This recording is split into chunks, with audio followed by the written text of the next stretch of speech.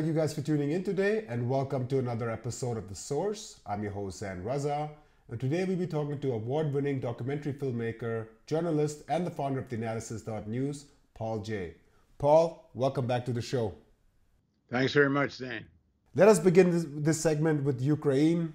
When the war started, the initial goals of Russia was denazification and demilitarization of Ukraine so that it poses no existential threat to the state of Russia. What do you think about this justification? Are you convinced? And let's just start with there. Okay, well, let me just say clearly, I think the objective of denazification was nonsense. If you want to denazify, start with your own country. There's lots of Nazis and racists and Russian horrible nationalists, including the Russian Orthodox Church, even the Russian Communist Party, and of course, Putin's party. There was no existential threat to Russia. The whole thing was a concoction. Ukraine was never going to be a member of NATO. It was very clear there was no consensus in NATO to allow it into NATO. There's already Estonia, which is on Russia's border, which is a member of NATO. So if being in NATO makes a country an existential threat, then there already is one. There was no one about to invade Russia. The fundamental principle is you do not have a right to invade another country unless you are under imminent threat, and your invasion will prevent the imminent threat. There was no imminent threat to Russia, period. That's international law. And if it is an invasion that isn't based on imminent threat, then it's a war of aggression, which is by the Nuremberg trials and international law considered one of the highest crime a state can commit. It's why states always concoct threats, as the United States did in Iraq. You know, they concocted weapons of mass destruction to create an argument about imminent threat, even though everyone on earth knew it was bullshit. Every state, including Hitler created excuses for invasions. Nobody invades without an excuse. There was no existential threat. If anything, the invasion of Ukraine has created a threat. If the objective was, to stop NATO, the invasion simply strengthened NATO. It's added Finland and another long border with Russia. So instead of now having just Estonia, and now they've got Finland's going to be in NATO with an enormous border with Russia. So it's a ridiculous notion that this was a war of self-defense. But let's step back a bit. Second, let me just play devil's advocate on the denazification part before we take a step back. And we do know that Congress, U.S. Congress passed a law which listed the Azov battalion, and thousands of soldiers or armed personnel were part of the Azov battalion, which is part of the Ukraine armed forces. And the law that they passed was basically ban any arms sales to them. And we do know that Stefan Bandera, there's a lot of people that joined around him. So how can you not see that Ukraine had a Nazi problem, especially also given... I never said that. Okay, let me rephrase that. How could you not see that the Russian justification had some premise, at least, to address that? They have no right to go denazify anybody.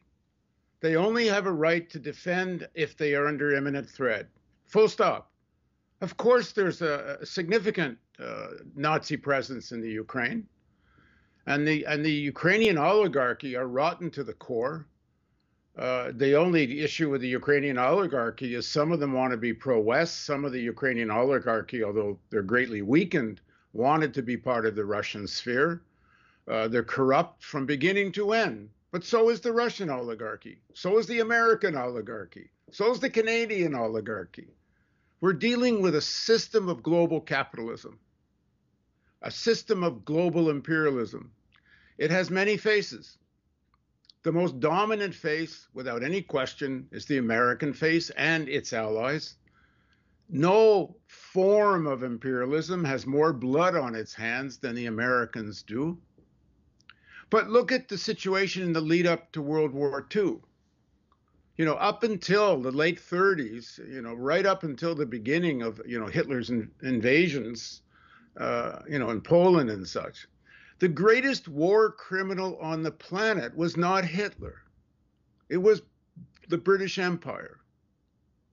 No one on earth, I think, maybe ever, has killed as many people as the British Empire. I know one Indian historian estimated over, the 300 plus years of the British Empire, they may have killed directly or indirectly, indirectly meaning deliberately created famines, maybe 1.5 billion people. Hitler's worst crimes don't rise to the level of the British Empire. But does that mean the people of the world didn't need to fight against Hitler? Because the Hitler form of imperialism at that time of history was the greatest danger, certainly to the European peoples, to the Soviets, to the British, because the issue is the peoples. The elites are the ones responsible for the British Empire. The elites are the ones responsible for they're the ones that benefit from global imperialism. There's no good guys in the Ukrainian conflict except for one, and that's the Ukrainian people who have been invaded and are getting killed in their hundreds of thousands. Other victims include Russian soldiers who are being marched to war to benefit the Russian oligarchy, not the Russian people. The Russian people don't gain anything out of this war. So I just want to say, just to really drive home this point, our enemy is global imperialism, global capitalism, but at different points of time. One is more aggressive, and we do need to stand up for international law, even though, of course, there's no one on earth that can make the Americans come under international law, but at least there's some pretense. But if we as progressives don't fight against wars of aggression, no matter who it is, then who the hell is going to stand up for any kind of principles? I wanted to touch upon the second point about demilitarization. Moscow has been voicing concerns since at least when Putin has come into power. Even William Burns, who is the current CIA director who was stationed in Moscow, a WikiLeaks document reveals that, I'm paraphrasing here, that Ukraine is a very sensitive issue, and if we keep on peddling this line of NATO, then a civil war will break out and Russia will be forced to intervene. The planners of Washington apparently recognize that. We saw also that NATO offered Ukraine in April 2008, John Mersheimer talked about this, that NATO offered Ukraine to become of NATO. And then we saw the US getting involved in 2014 with its CIA-backed coup and supporting right-wing forces. And then we're even as late as of December 2021, Russia was asking for reassurances about Biden rejecting NATO, but no response was given by Washington. At what point does it become justifiable that poking NATO in your nose, and we know NATO's not had a defensive history. It's been, if anything, according to Noam Chomsky, an offensive force led by a rogue state in the United States. Don't you think there's any sort of justification or any sort of legitimization when Ukraine openly invites NATO and asks it to station its military equipment and starts to become part of that alliance? Don't you think it poses any sort of existential threat to the Russians? No, none. There's not a single piece of evidence of it. As I said, there's already NATO states on the border of Russia. NATO has no plans to invade Russia. There's no imminent threat to Russia. Most of the arming of Ukraine prior to the Russian invasion was domestic Ukrainian-produced arms. The big shipments of U.S. arms didn't come until just before and mostly after the Russian invasion.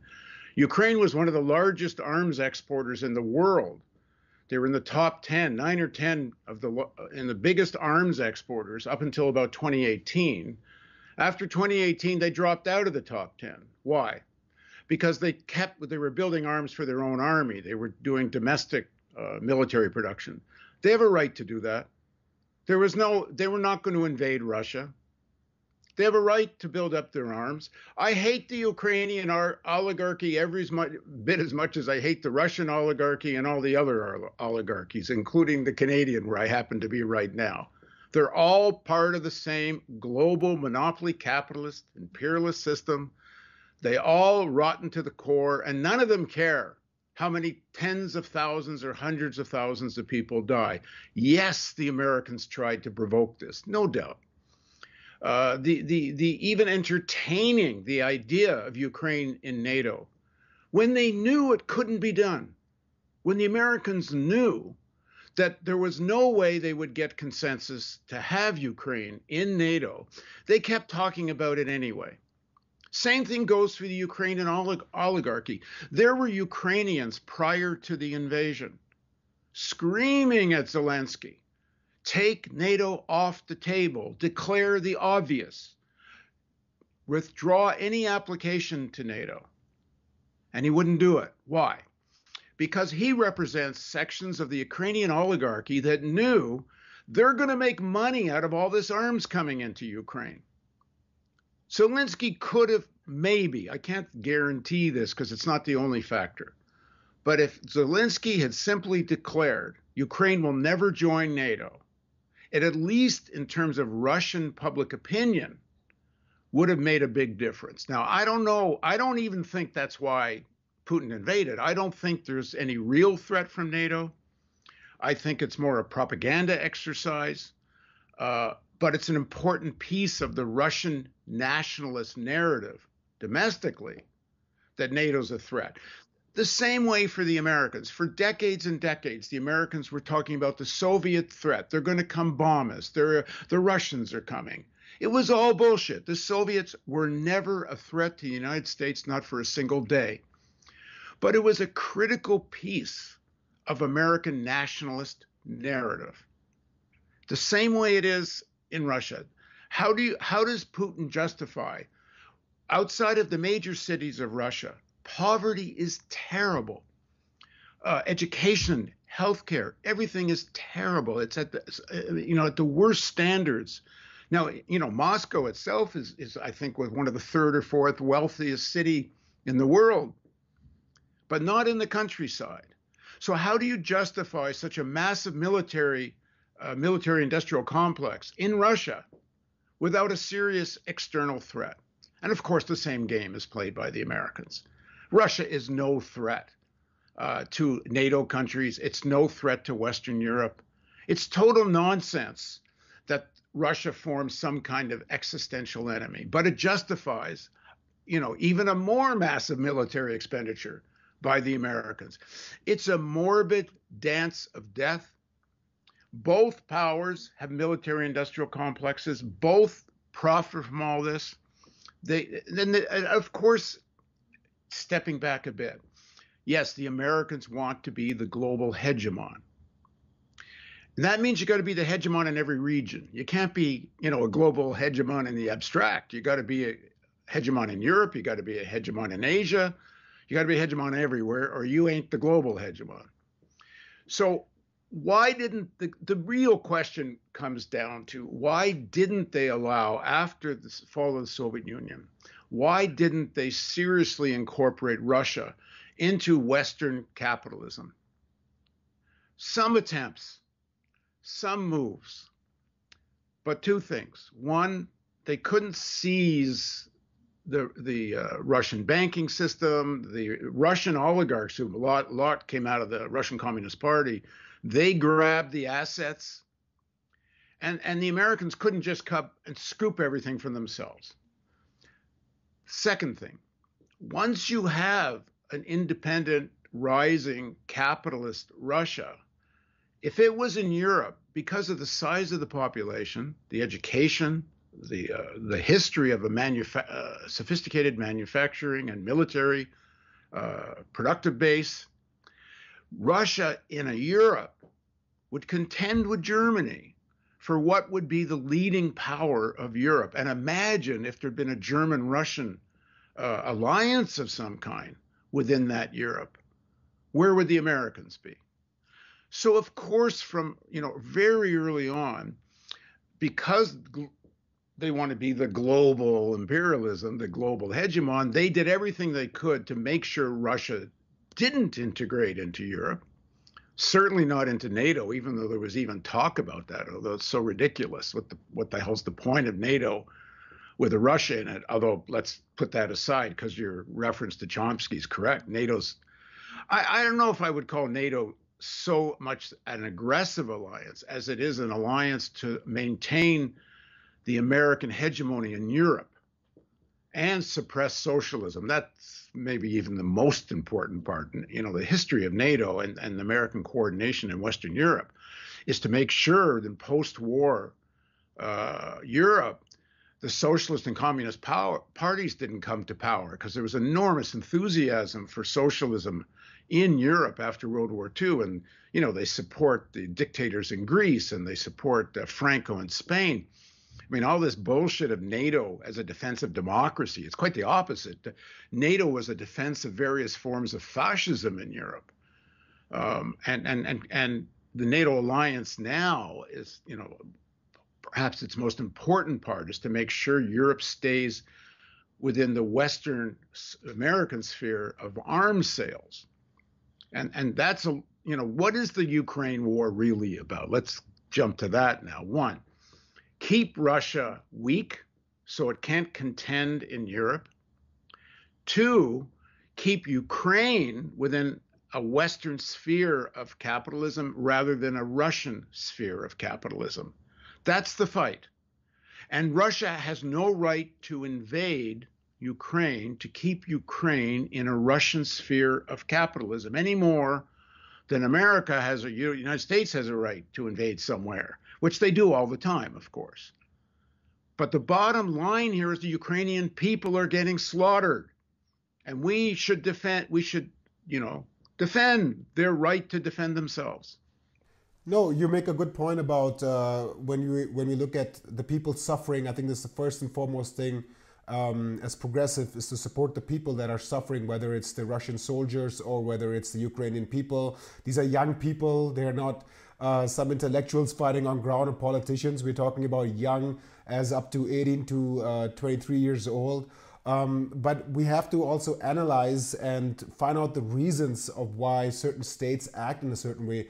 We like trying to compare the Iraq war, I think, where the US lied about weapons of mass destruction, which was an open lie. Even George Bush had a recent Freudian slip where he said, when he was trying to talk about Putin starting an illegal war in Ukraine, he by mistakenly said Iraq.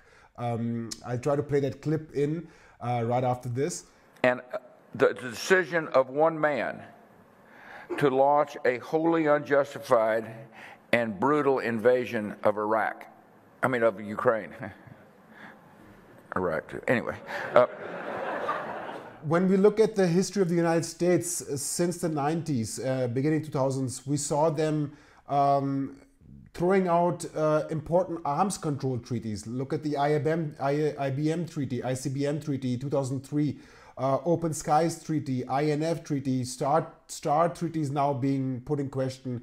And one has to ask themselves is if it locates itself in Ukraine, then throwing out all these treaties, it gives Ukraine and NATO military advantage. For example, missiles can be...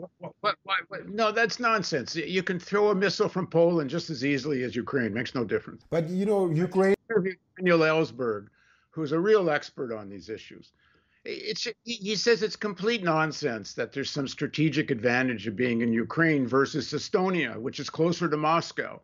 or Poland, or, if you're going to, there's no attack coming on Russia anyway. The whole thing's nonsense. You think they're going to start a nuclear war?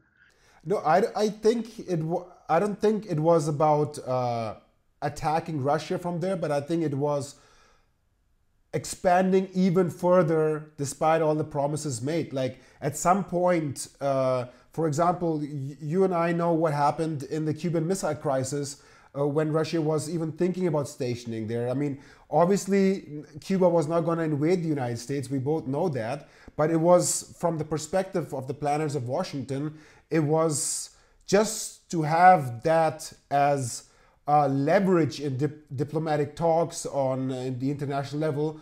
It was something that the U.S. couldn't fathom. And so what my point... Well, actually watch my interview with Ellsberg on this point. We'll link that in the thing. But from my point is just having that perception or having that thing is what Russian elites probably got scared of. Is like, this is the limit to where you encroach into our hemisphere.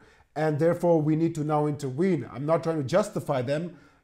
Don't you think the way we've seen nation states act, I'm not saying they've acted the right way, but realpolitik is conducted this way, that you just can't go into Canada and station and make a military alliance with them when the United States is across borders. Don't you think this is for the United States, NATO, and Ukraine to go that far and even entertaining talks? And Zelensky was saying, I think a week before the invasion, he was saying that we are now going to throw away the agreement that we have with Russia about our neutrality. Don't you think that there's at some point a line that one crosses that justifies in the eyes of the Russian elite? That's about it. We're going in now. And obviously there was a line because they did it, but that doesn't mean it isn't a complete violation of international law. It's not a war of aggression. The American blockade of Cuba was illegal, unjustified.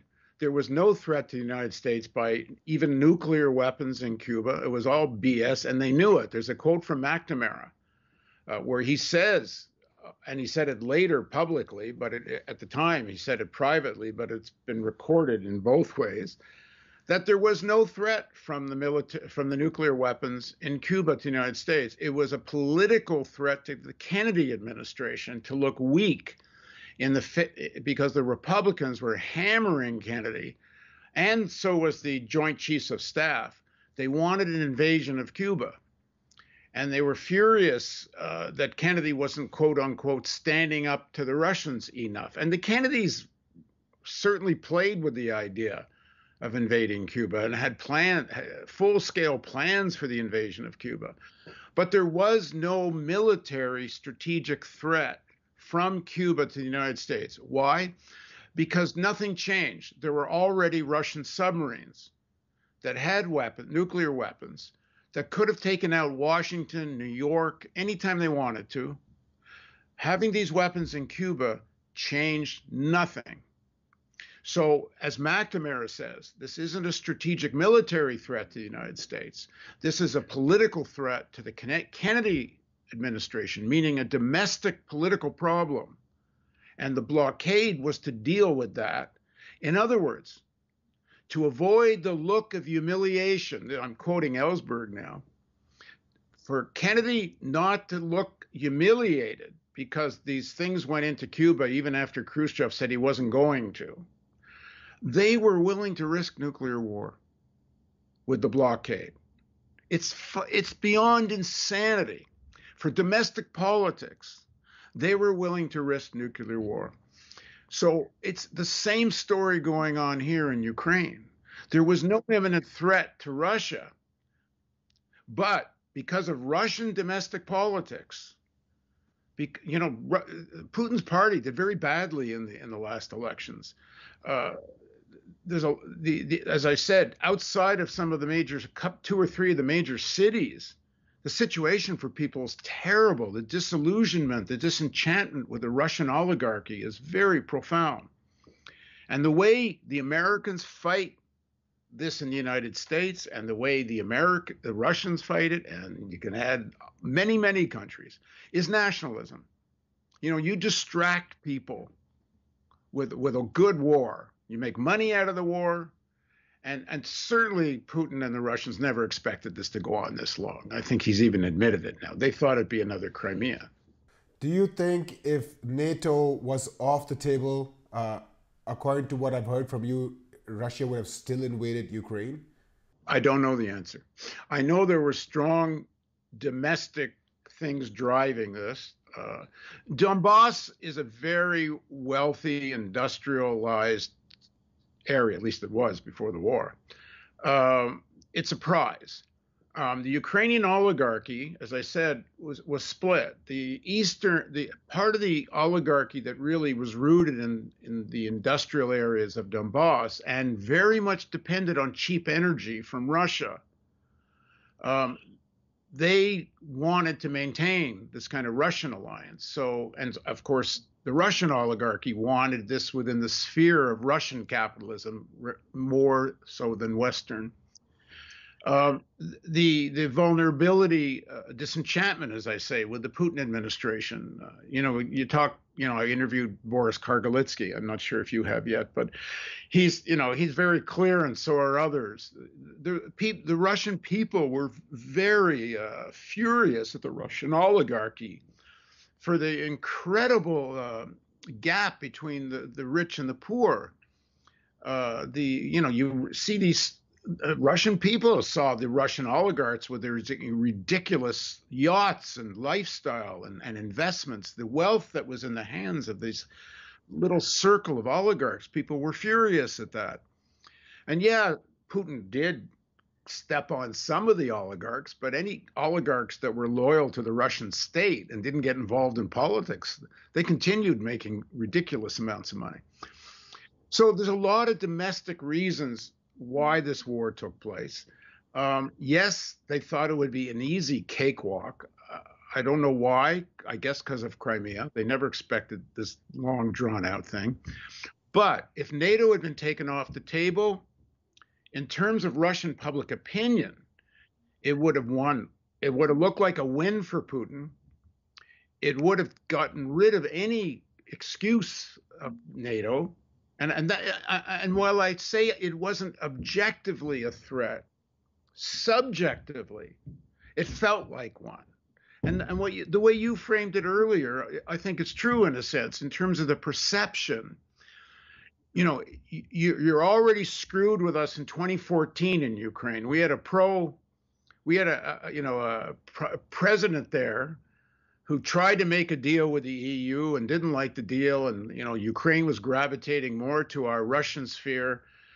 And this was a popular revolt in 2014, hijacked by the far right, backed by the U.S. Embassy. It's not as simple as just some American organized coup, but it's a factor there for sure. And yeah, that pissed the Russians off. You're playing in our backyard, and you're manipulating Ukrainian politics, in our next door neighbor, many of whom are Russian speaking. In fact, what is it? I think the majority of the Ukrainian army speaks Russian. I mean, the whole ethnic situation is very complicated in Ukraine. It's not like, you got all Ukrainian speakers fighting Russian speakers. It's all mixed up. And even in Donbass, when the 2014 coup took place, in Donbass, when they created these independent autonomous areas, they weren't looking to join Russia. They wanted some kind of, I'm in Canada right now. They wanted some kind of Quebec-style federalism where there was autonomy and they had the, rights to defend their language and culture, and it had quite a progressive leadership, as I've been told, in the early stages. But that's all a Ukrainian domestic affair, first of all. And none of that complicated Ukrainian situation, including the Nazis who are there and have undue influence, certainly did. I'm not so sure they still do, actually, but they certainly did. None of that justifies the killing of hundreds of thousands of people. We got to keep putting at the center of this conversation the slaughter of hundreds of thousands of people. because this conversation gets into the realm of being a sociopath. The number of people that are talking about this as if they're playing a board game. You know, they're back to Brzezinski's chessboard. No, this isn't a goddamn board game. This is hundreds of thousands of people being slaughtered for bullshit. So let us talk about solutions. What do you think would be the approach to get out of this crisis? We saw that the NATO countries like the UK under Boris Johnson derailed certain talks that were gonna take place just before the summer was beginning. I think there were talks in Istanbul that were set to take place, and Boris Johnson, and I'm paraphrasing here, said the West is not ready for peace. We've seen the German foreign minister Annalena Baerbock say Russia has to be ruined. I'm quoting her here. Has to be completely. The last Ukrainian, right? A lot of hawkish talk over these times, and on the other side we also see the political pressure boiling under Putin to make sure that they come out victorious. And now we hear there has been some rumors that the US military, the Pentagon, is split on this issue, and that since the Poland crisis came, where a missile was mistakenly launched or purposely launched, we don't know, launched by the Ukrainians into Poland, that that kind of awakened certain military figures in the United States to now start diplomatic initiatives. So if the West pursues diplomatic initiatives, what do you think should be the most important factors? And if we don't pursue peace, what is at stake here? What should we as progressive people demand? Because, first of all, we barely get listened to by the people that actually have power. The level of the mass movement in all of our countries is rather low in every respect. It's a whole nother conversation why, but it is. We need a broad international mass anti-war movement. We need a movement against nuclear weapons to mitigate and reduce the threat of nuclear war, which is the number one point of analysis here. How do we avoid nuclear war? We need to start from there. Second point of analysis, how do we get to some effective policy on the climate crisis? Then you start looking at everything else. So I say, when I've interviewed and I talk to Ukrainian friends and I interview Ukrainian left who are as nationalist and furious with the Russians as almost anybody in Ukraine, who some of the leftists are even talking about the necessity of liberating even Crimea, which to me is nuts, but anyway, even that. And I've said to them, I'm worried about nuclear war because there won't be a Ukraine if there's nuclear war. I'm worried about the climate crisis because there won't be a Ukraine if there won't be an anybody. We're looking at the end of organized human society, and we've got maybe a decade or less not to cross the 1.5 degree mark, which is kind of already, I shouldn't even say that because the way life is going, we are crossing 1.5. We are getting to 2. Are we going to do anything serious, transformative, so we don't head to 3 and 4? Because imagine by 2050, 2060, if we're already into 3 and 4 degree warming, say 3, even say 2 plus, most of the southern hemisphere becomes unlivable. So where are those tens, hundreds of millions of people going? North. And what are you Europeans? What are us North Americans? What are we going to do when hundreds of millions of people are heading north and they have no choice but to fight for their survival? We're not even talking about that. And I'm talking, so when I say to Ukrainians, yes, you damn well better make a deal, Because even if it offends your national identity, your national sovereignty, yeah, maybe it looks like you're having some gains on the, on the field of battle. One, the sacrifices you're making are for what? And I said this to one of them directly in an interview. Let's say you liberate Donbass. Let's say. For what? So the Ukrainian oligarchs can take power in Donbass again? You're fighting with all your lives, everything you have, and you're just going to hand it all back to the Ukrainian oligarchy. How about you get organized and at some point turn your guns on the Ukrainian oligarchy? Use this moment the way the Soviets did, even though maybe in the end it didn't work out, but still. Use this moment and overthrow the Ukrainian oligarchy. Declare no NATO. Now, it's easy for me to say sitting here in the comfort and safety of Toronto. I have no idea if the conditions exist for this in Ukraine. But, ideally, as a progressive, I would love to see this turn into a Ukrainian revolution.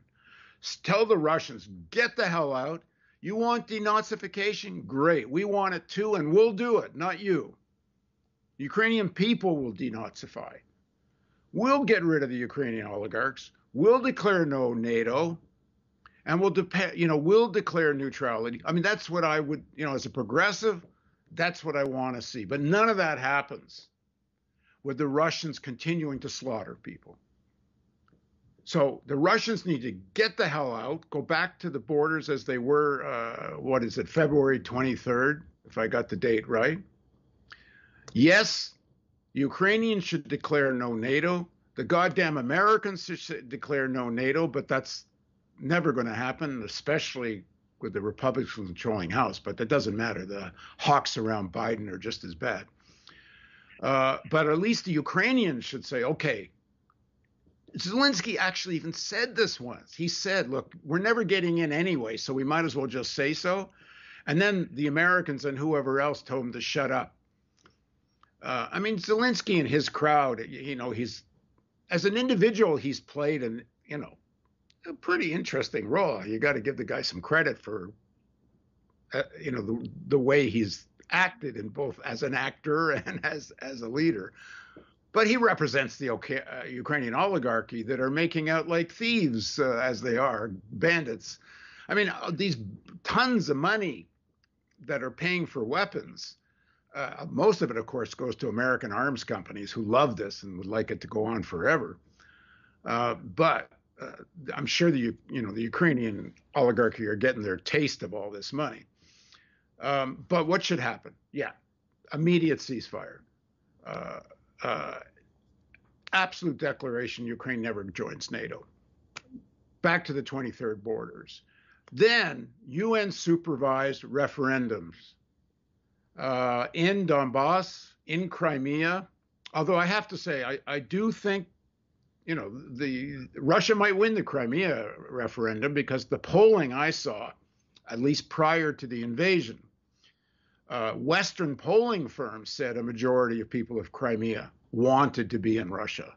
I've seen no evidence of that anywhere else. It may be, maybe they haven't done the polling.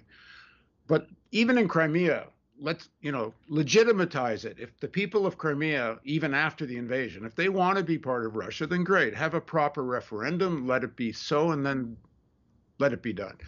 There needs to be democratic, the will of the Ukrainian people, including, I have to say, just to emphasize it, I think the people of Donbass, especially those areas that declared autonomy and independence, they have a right to self-determination.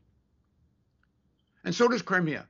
It has a right to self-determination, which the Ukrainian state must recognize, but there needs to be a referendum how they want to exercise that. Like in Canada, Quebec has a right to self-determination. It's even the Canadian Supreme Court recognized it. And there's at least 3 referendums that were very close, but they decided to stay in Canada with very specific rights. So whatever the people want in that region should have. And then Putin better deal with his own domestic problems. Now, here's the grave danger.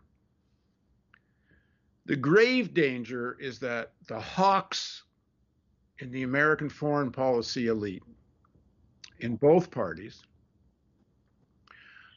they, as I said earlier, they do not want Russia to take up its place as a powerful capitalist entity in Europe and towards Asia.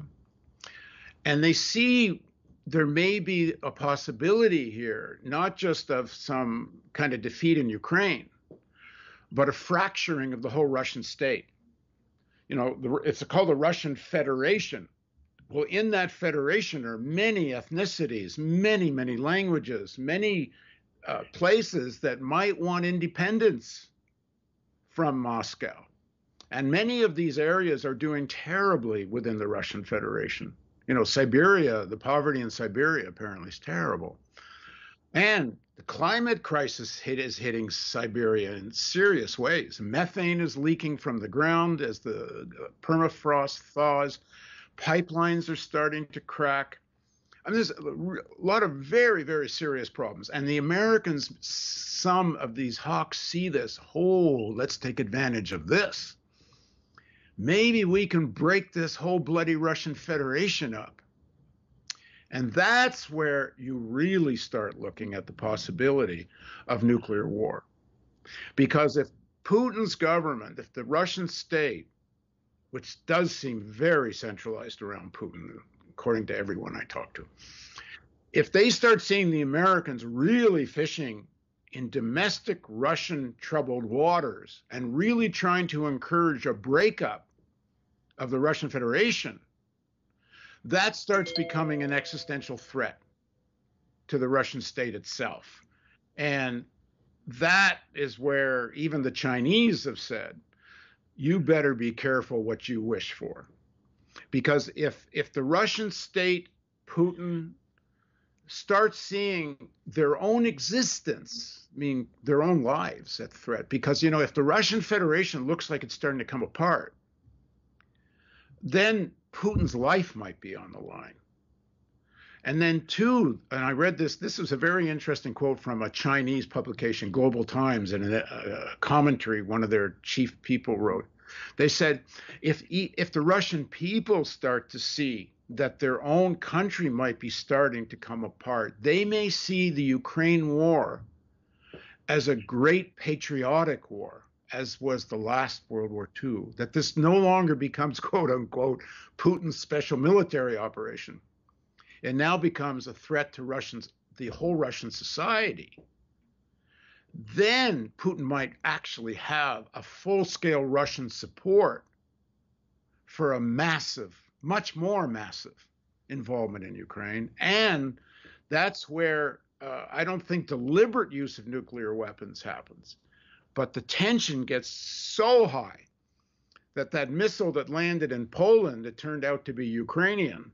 But what happens the next time some missile goes astray and is on its way into the Russian Federation, and they don't know what kind of missile it is? Let's close this segment here and talk about other issues such as Iran, the case of Julian Assange in another segment.